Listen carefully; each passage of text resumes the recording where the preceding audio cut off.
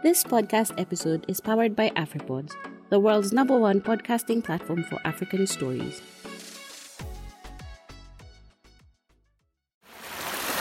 Floods, droughts, locusts, climate change.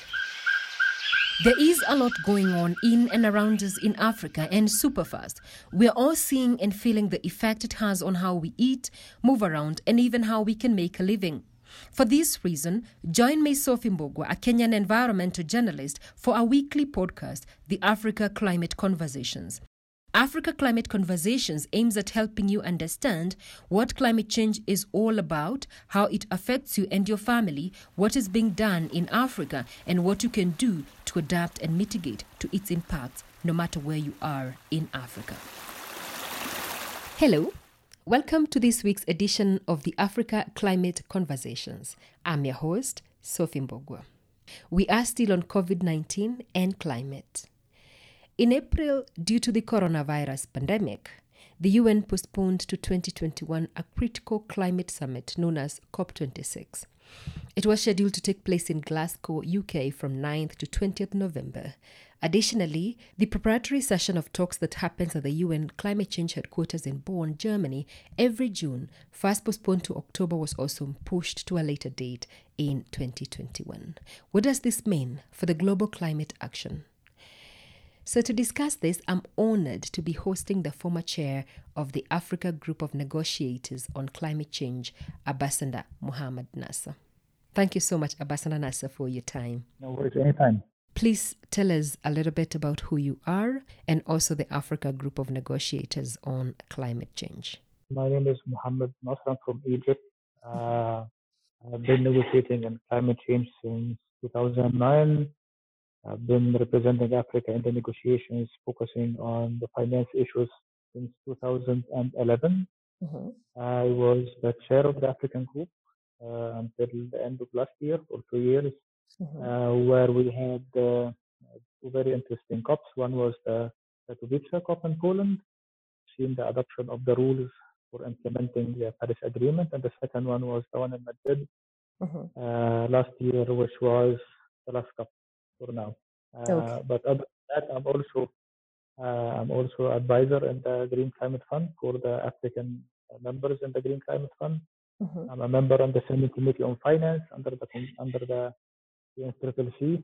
So I deal a lot with the finance issues. Okay.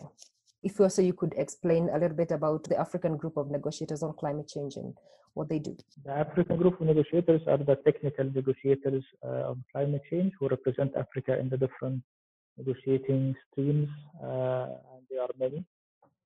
We are core lead negotiators, or the AGN have core lead negotiators of almost 25 negotiators or 30 negotiators. That includes also some junior negotiators. Those are specific experts dealing with specific items in the negotiations, be it parts of the transparency mechanism or the technology transfer, the finance, the mitigation, the adaptation, time frames, a lot of technical issues. So those are African negotiators. They're all 100% African. We are a group that is homegrown as Africa, that relies on African experts and expertise in providing the different advice. And the AGN works under the supervision of the African Ministers of the Environment, AMSEN, which works under the supervision of the heads of states under the African Union, in a CAHOSC setting, which has the heads of states of Africa who deal with environment and climate change.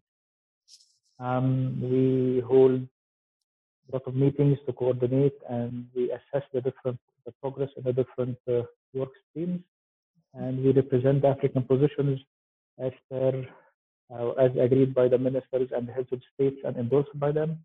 We defend them, we present them, and we negotiate based on that.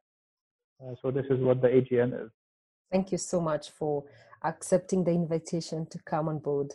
Thank you for inviting me. Okay. So this April, we saw the UN postpone a critical summit meant to jumpstart global climate action until 2021.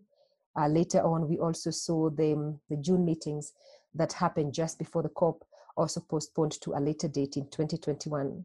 So before we talk about what that means for Africa and also the global action on climate change, I would just probably would want us to start with explaining what the June meeting is in terms of negotiating climate issues, and also the December climate meeting. Why are they important? The aim of any multilateral negotiations is to set the rules that guides the global interaction, be it on the national level or regional or international level. So this is the aim of any negotiations, multilateral negotiations. Of course, this is different than other forms of negotiations, but it is the core for the global action to be coordinated, to have rules, to assess the progress, and to make sure that we are delivering. So this is the core of the process under the UNFCCC, which includes two components. One is the subsidiary bodies, which deals a lot with the technical issues, and it has a regular update and regular rule setting. First, to follow the implementation. Second, to enhance the rules. Third, to make sure that we are all working together on the right track. So this subsidiary bodies that happens usually in June every year does the preparatory work for the Conference of the Parties, which is the highest authority that deals with climate change on the multilateral level. You go to the COP, you have two components. One is the technical side, which is long negotiations to enhance the rules and to assess the progress and to make sure that things are moving in the right direction.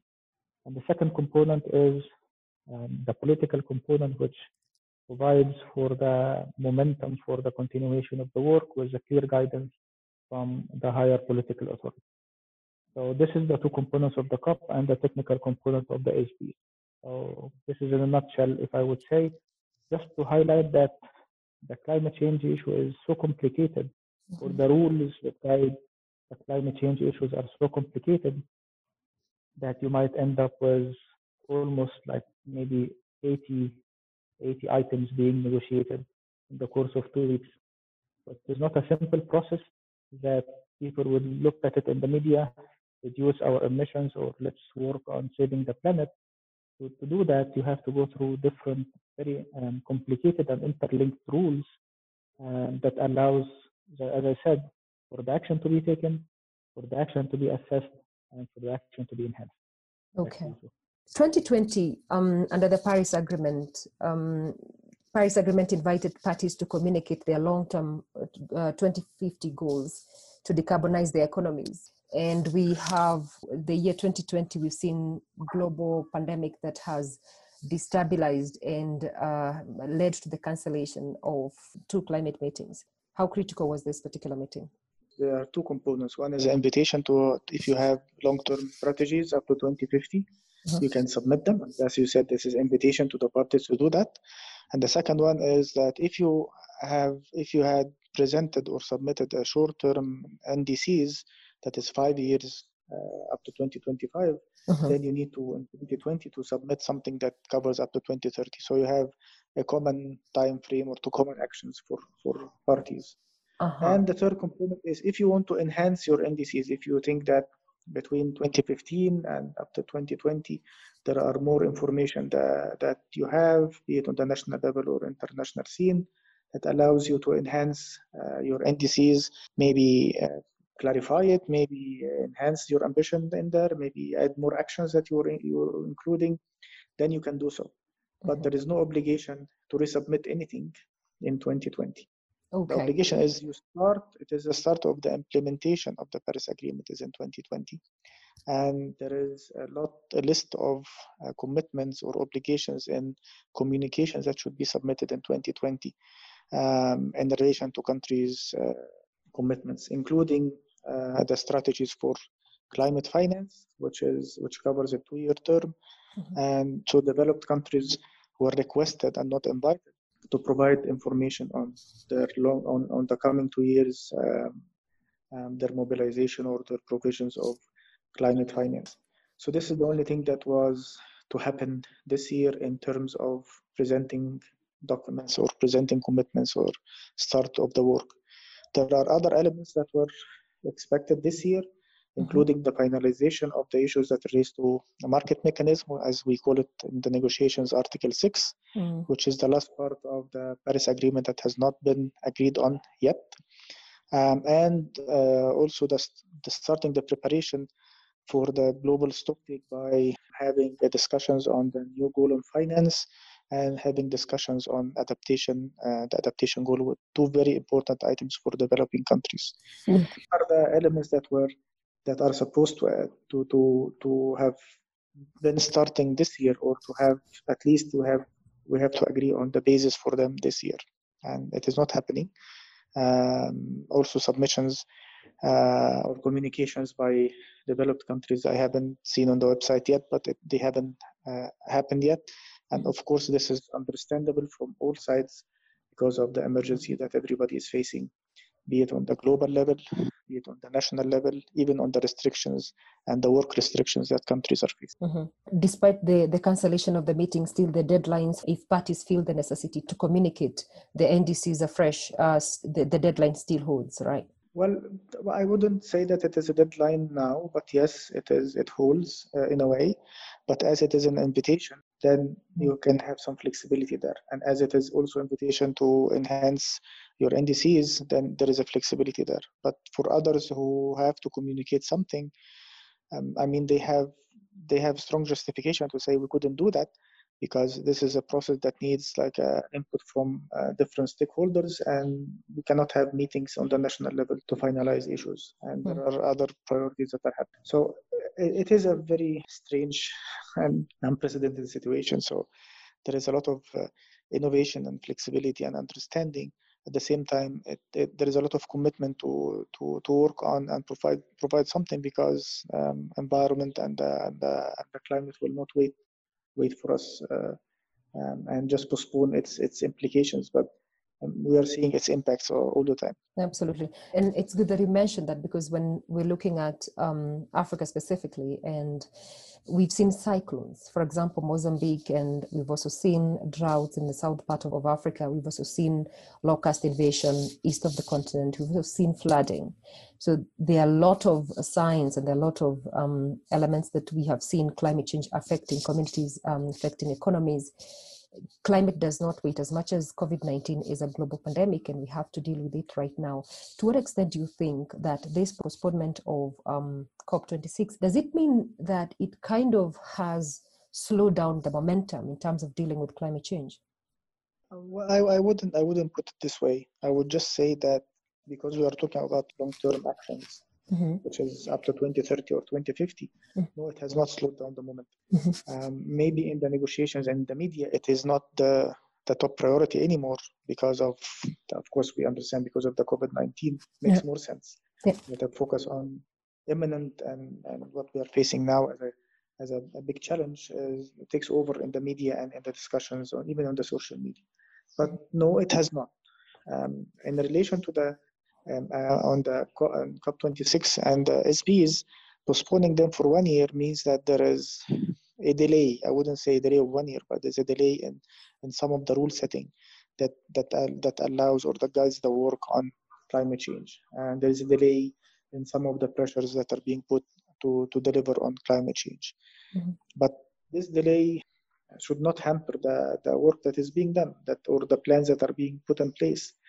What really affects those plans and really affects those impacts is what many countries, be it developed or developing, but in particular developing countries, and especially in Africa, are saying that we have a very limited budgets and resources.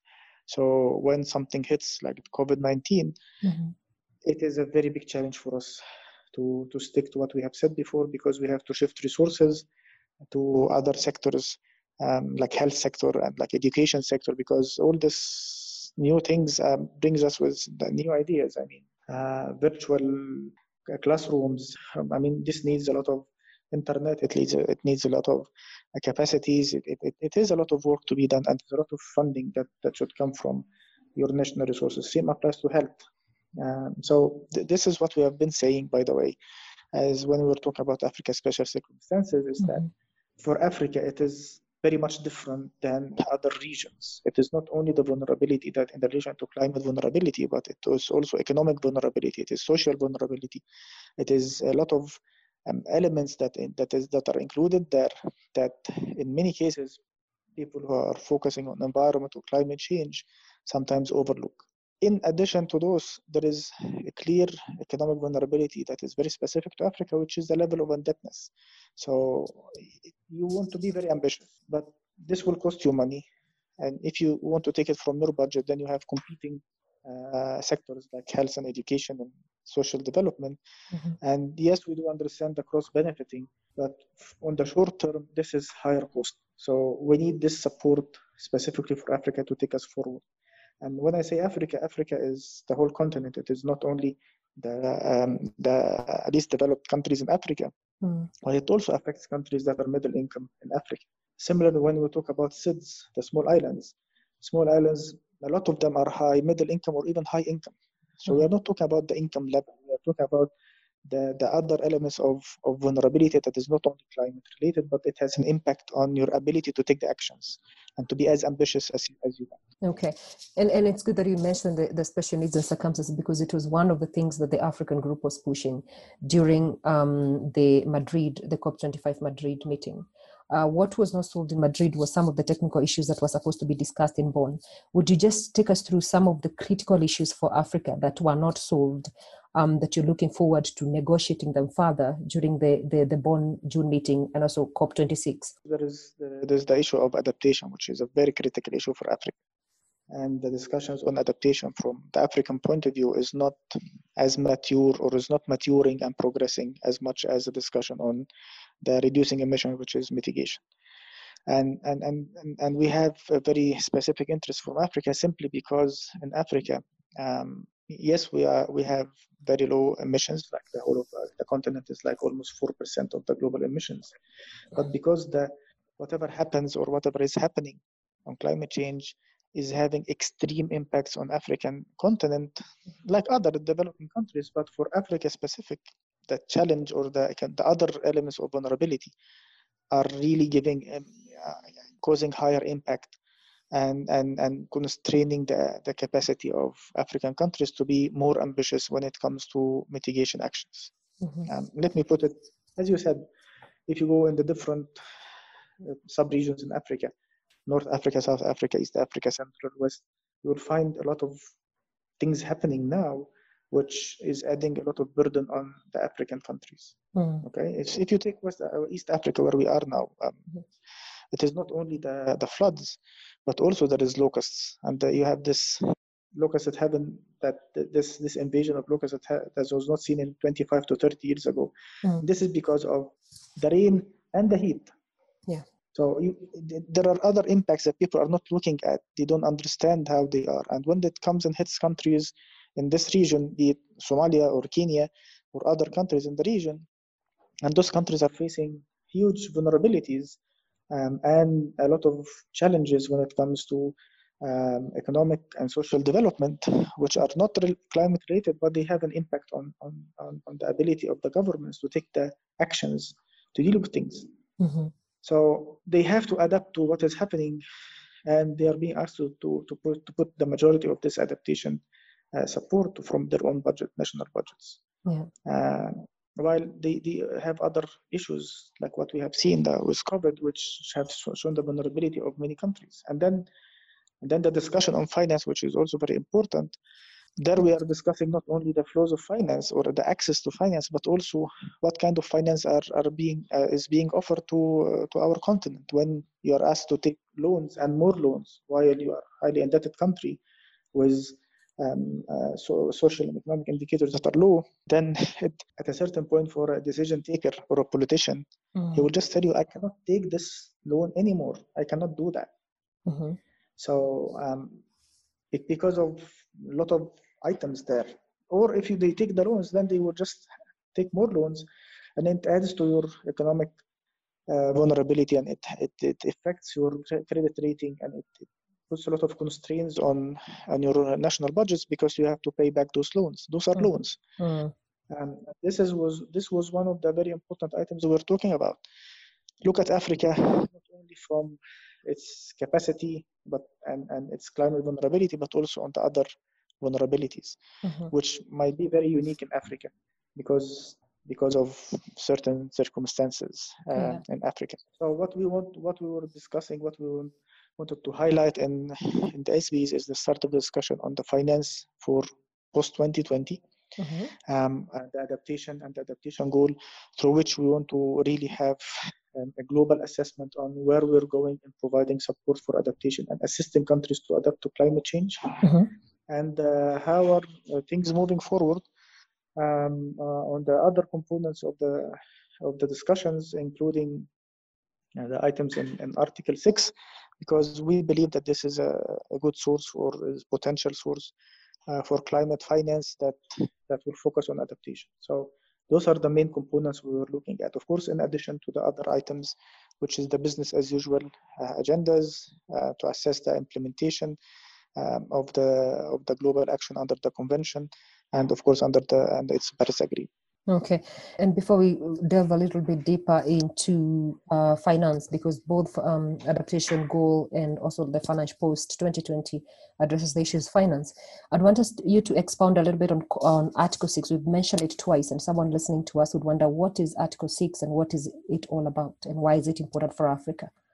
Okay, Article 6 in simple terms is using the market or carbon market to allow some countries to increase their ambition by buying credits or climate or carbon credits from other countries. So if I can do more mitigation here in Kenya or in Egypt or in South Africa or in Nigeria, I can sell part of those actions that I have done in reducing emissions to other countries who it will cost them a lot of more money, so they can do this kind of solidarity process, which allows at the end to enhance the actions towards climate change. So it's a very simple market mechanism that deals not with stocks but with carbon credits. So it is like that. Okay. How do we see it working? Well, from our side, we see that this is a mechanism for many developed countries. It takes into consideration their special circumstances, meaning, and please follow me on that, because this is very important, meaning that in some countries, for them to take specific actions on climate change, it will cost them a lot of money.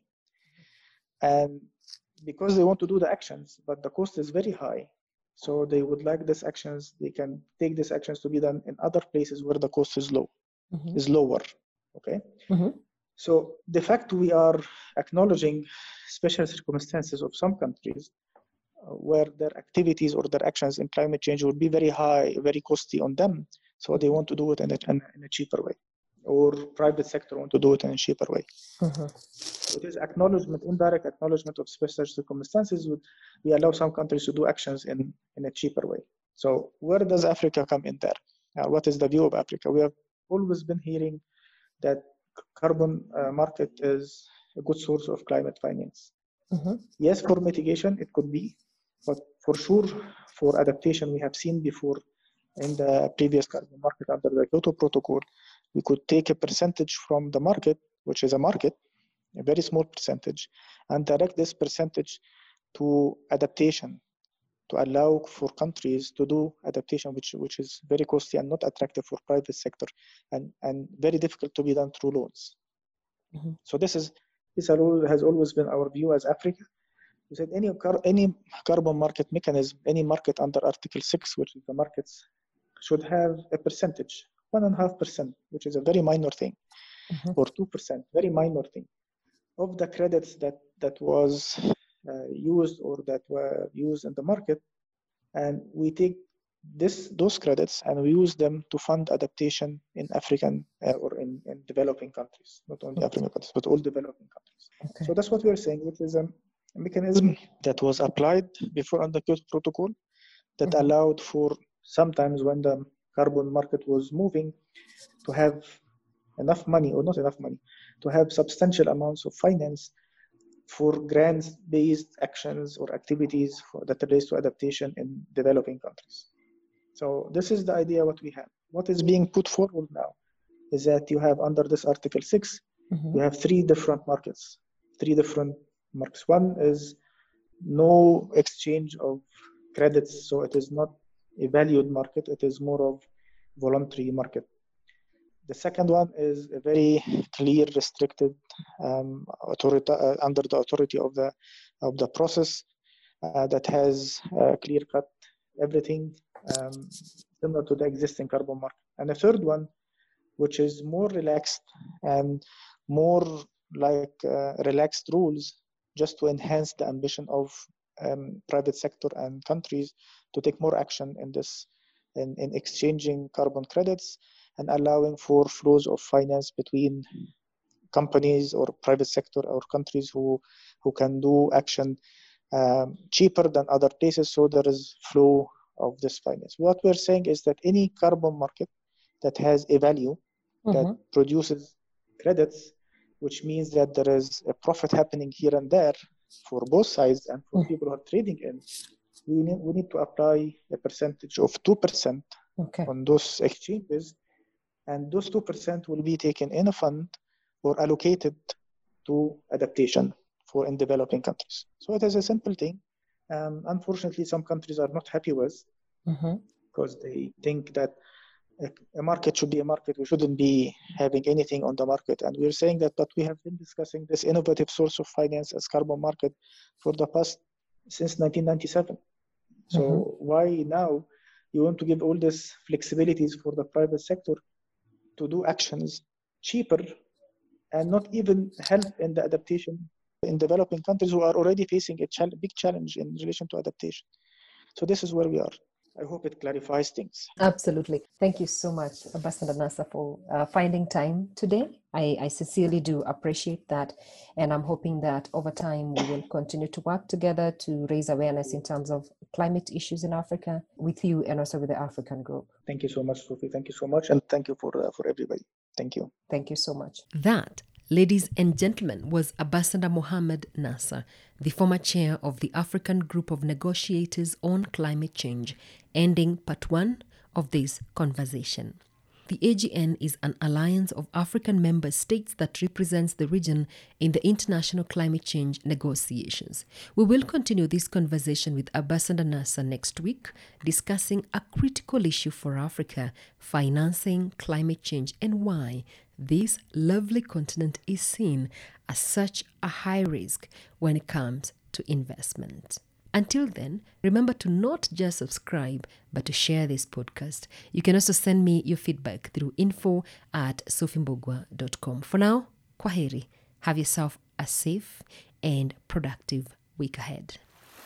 Floods, droughts, locusts, climate change. There is a lot going on in and around us in Africa, and super fast. We're all seeing and feeling the effect it has on how we eat, move around, and even how we can make a living. For this reason, join me, Sophie Mbogwa, a Kenyan environmental journalist, for our weekly podcast, the Africa Climate Conversations. Africa Climate Conversations aims at helping you understand what climate change is all about, how it affects you and your family, what is being done in Africa, and what you can do to adapt and mitigate to its impacts, no matter where you are in Africa.